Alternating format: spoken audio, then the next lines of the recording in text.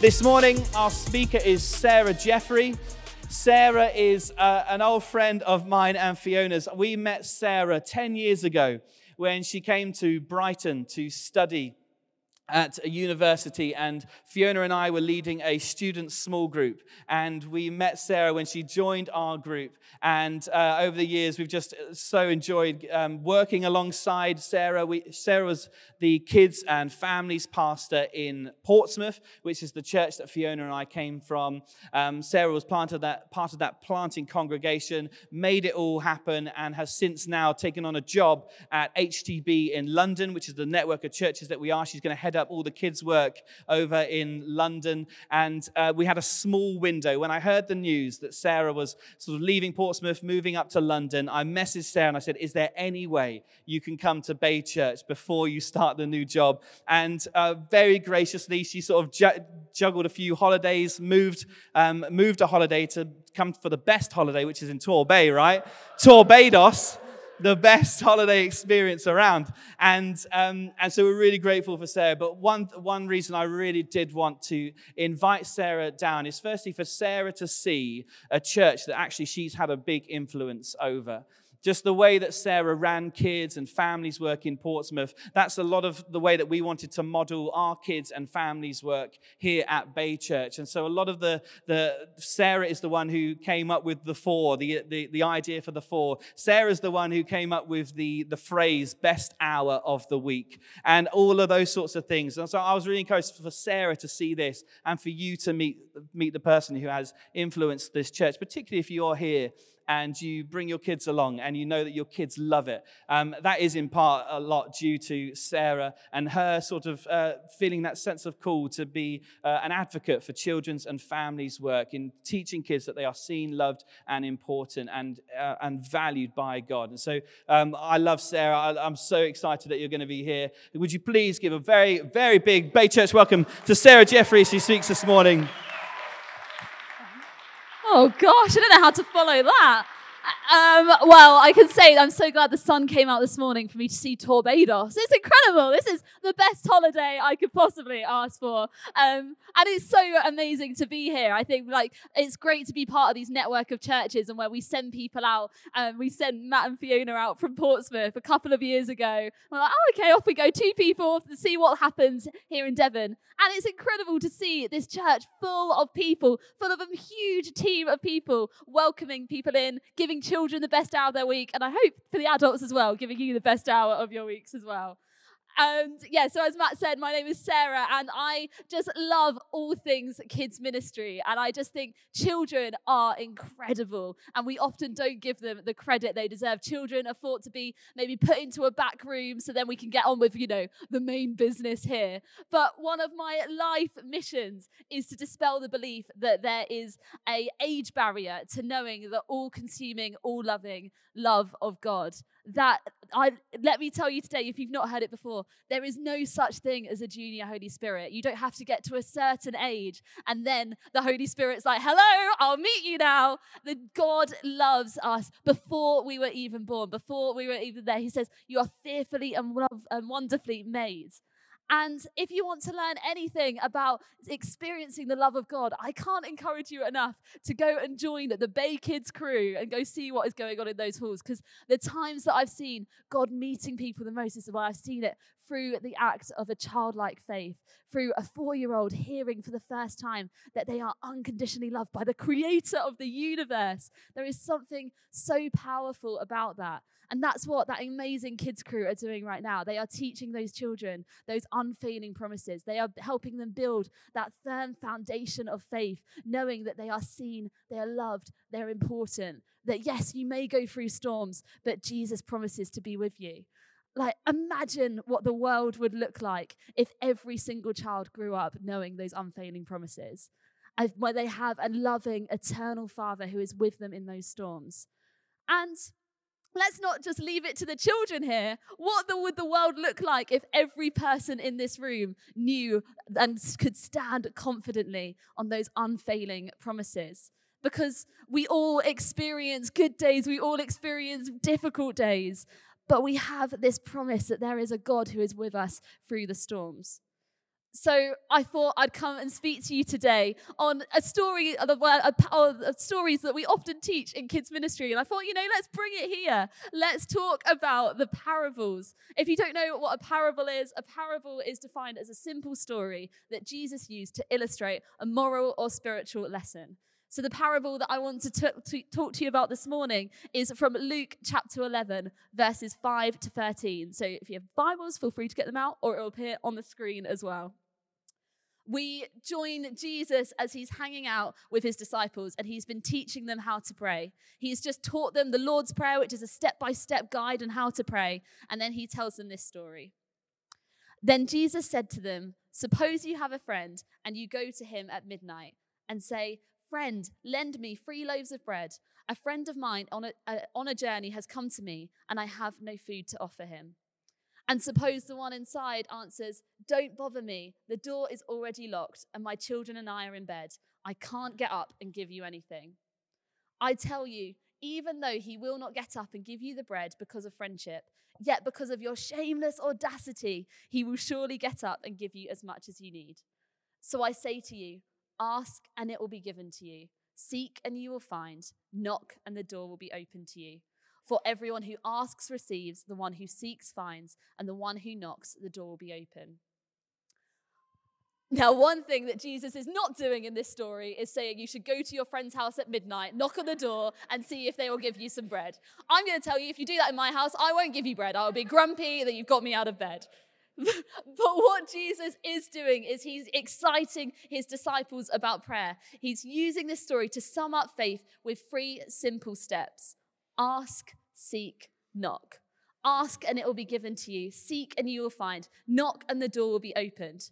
Which sounds easy enough, right?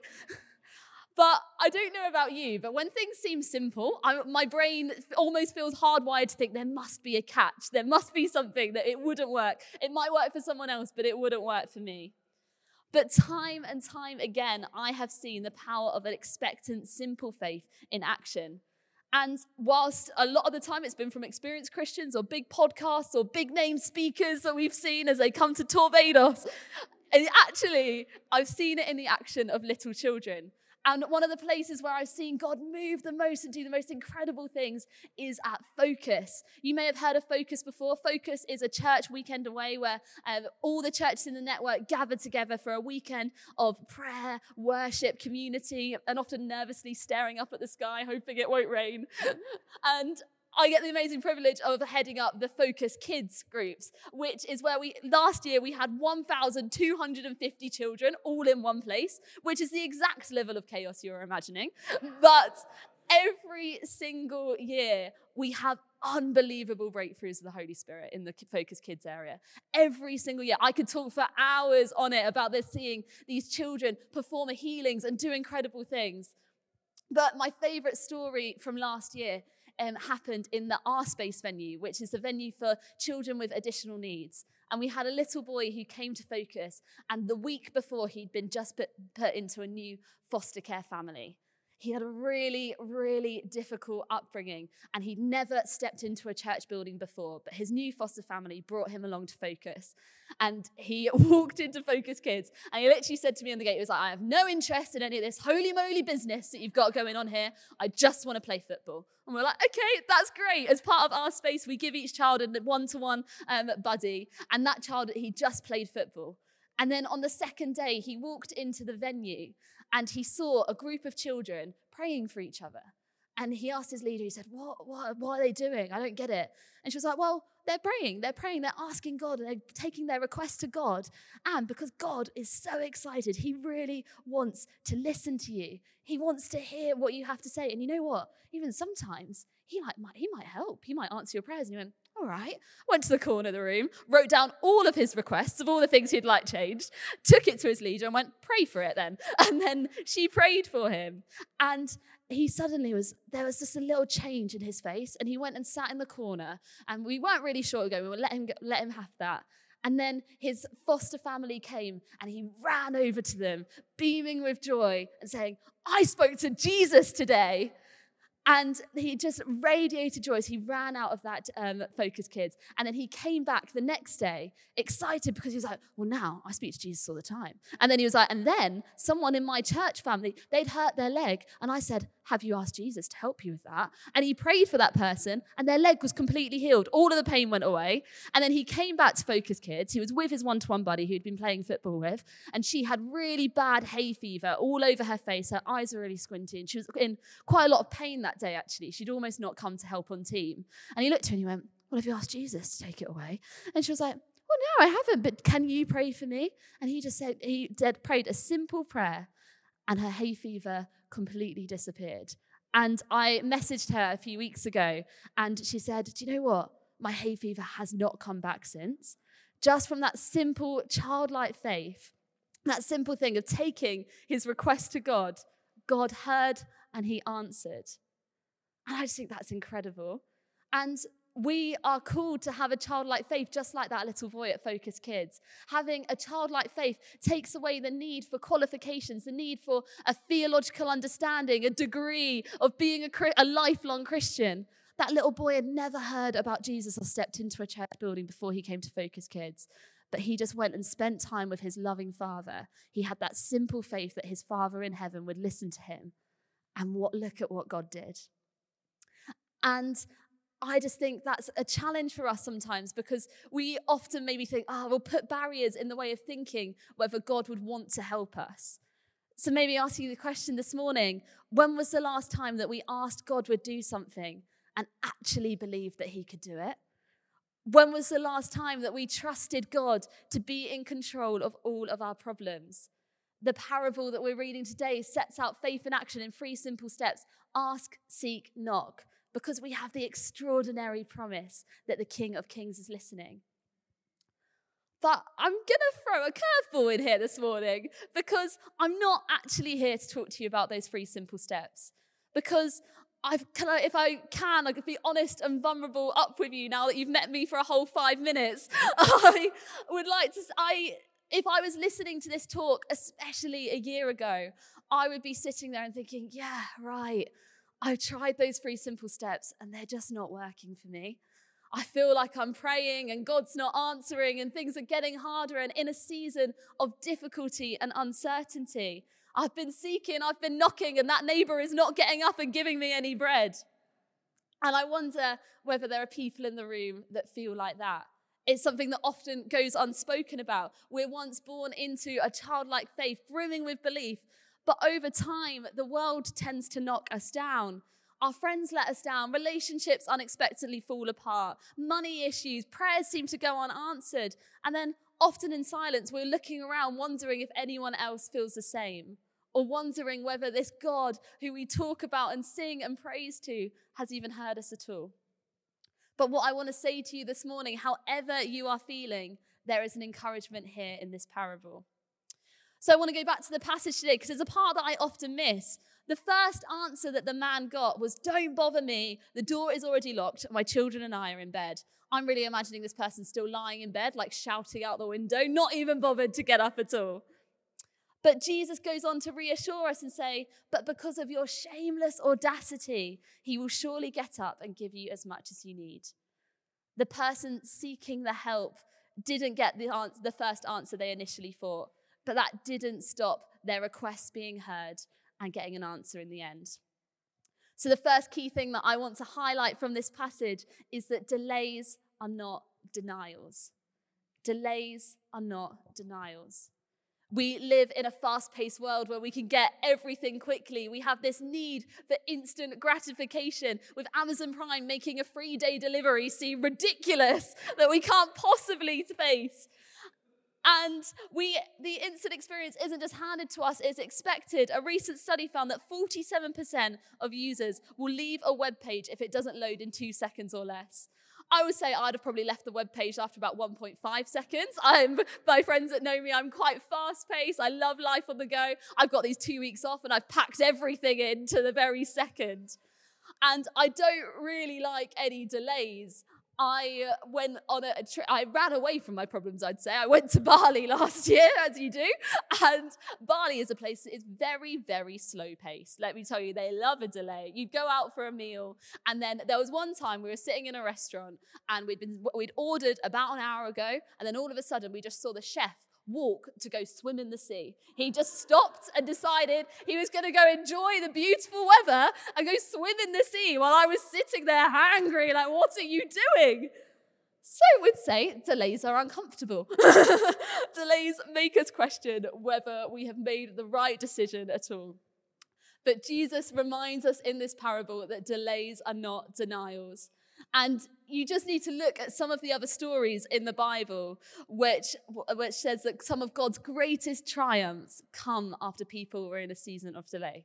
I don't know how well you know it, so I'm going to go through a few of the different stories. There was Sarah and Abraham. They waited 25 years for a son that was promised to them. Noah spent years building a boat, everyone calling him mad. Joseph was told in a dream he was going to do great things. Then his brothers sold him to slavery.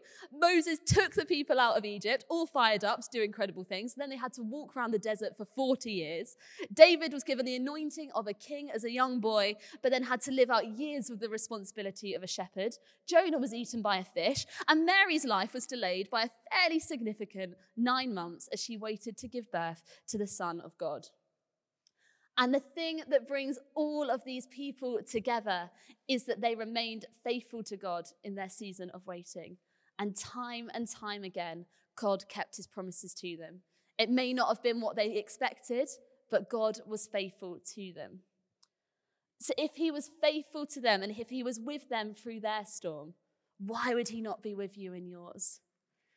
And to help us in these seasons of uncertainty, Jesus first reminds us that delays are not denials. And then secondly, that disappointments are not dead ends.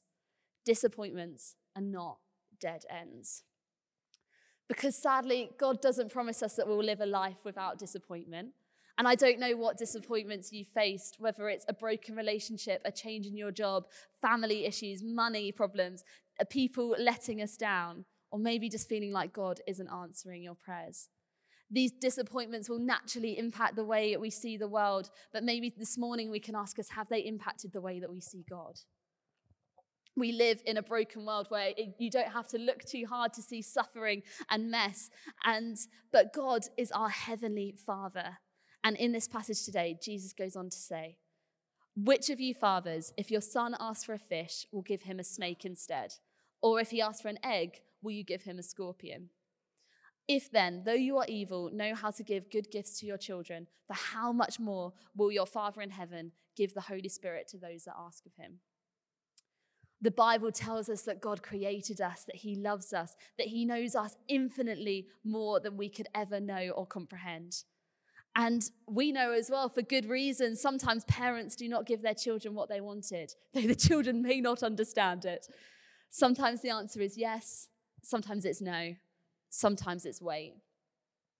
And we may not know all the answers, but we can put our hope in a God who keeps his promises. Romans 8 says, and we know that God causes everything to work for the good of those who love him and according to his purpose for them. In the book of Joshua, he makes a promise to the Israelites, which is the same promises that he makes to me and you today. He says, I will not fail or abandon you. This is my command. Be strong and courageous. Do not be afraid or discouraged, for the Lord your God is with you wherever you go. Not just on the good days, also on the difficult ones. And you know what? I know over the past year, I've looked at these promises and felt like they're not for me. That it's been a battle to get up each day and to believe in them. But choosing to get up each day and say, you know what, no matter what I am facing, God, I'm going to choose to believe that you are with me in it, was the best thing that I could have done. And all of these Bible heroes that I mentioned before were full of faith, trusting and believing in God's promises. But the best part is that we are in a better position than all of them. They had the confidence in something to come, and we have the confidence in something that has already happened. That child that turned Mary's life upside down was the Son of God who went to the cross to take all of our shame, all of our troubles, and all of our fear so that we can live a life of freedom, so that we can be children of God and have permission to knock on the door of the creator of the universe with a shameless audacity and ask to be with him. In the story, the man did not visit a stranger. He went to someone he already knew, someone he had a relationship with. He trusted that his friend was able to help him. For a bit of context to that story as well, in the Middle East at the time when Jesus told this story, hospitality was of the highest importance, and you were expected to provide bread for any visitor. To be caught without bread would be something considered highly shameful and would be the only thing to get the man out of bed and out of his house at midnight. But this man did not consider his shame. Rather, it intensified the request as he went to go knock on that door. And I think it could be quite hard to think of this story and to think of that moment in the 21st century because we've become a more shame-based world. Every person in this room will carry shame around somehow, whether it's shame in something that we did last week, shame in telling a friend that we need help, shame in posting on Instagram that we're having a great time. But the promise with God is that we don't need to be ashamed of anything we take to him in prayer. So maybe a question we could ask ourselves is there anything you're holding back from God today? You may have never prayed before. You may be a prayer warrior. You may be listening to this and realize you haven't prayed in a while. But with Jesus, we can bring all of our prayers, requests, feelings, and frustrations because that we know that he lived it too. He lived the seasons of delays and disappointments where he went to the wilderness for 40 days. He faced isolation on the cross and died alone so that we can be free of the sins and the shame. He went to the cross to make us children of God, not just to give us a friend at midnight, but to give us a relationship with a loving Father, the Father who created the whole universe. And looking at the cross, we can confidently know that God keeps his promises. He doesn't promise that it's going to be easy, but he does say that he will be with us, that he will be that friend that will get out of bed, that will be with us in those seasons. And that is what they're teaching over in Bay Kids right now. They're teaching these kids that there is a friend at midnight, that there is a friend who is with them throughout. And that's what I wanted to remind you of this morning. Maybe we can see these seasons of waiting as an impediment, but what about if we saw it as a time of improvement? A time where we can see it as a place where we can grow spiritually, where our faith is strengthened, where we can experience a deeper intimacy with God. What would happen if Bay Church is a place where delays are not denials, disappointments are not dead ends, but instead they're doorways into a deeper hope, a deeper faith, a deeper trust, that we're walking out of here knowing that we can stand confidently on the promises of God, that every child in Bay Kids stands confidently on the promises of God and knowing that God is someone that they can talk to all the time. We often, when chatting to kids, teach kids that they have to say, "Dear God," and end at "Amen," and maybe say a certain structure in the end. But what we want to teach the kids is that actually God is your loving Father who can't wait to hear from you. It doesn't matter whether you did something really great or really bad. God wants to speak to you. God wants to say he loves you, that he has a plan for you.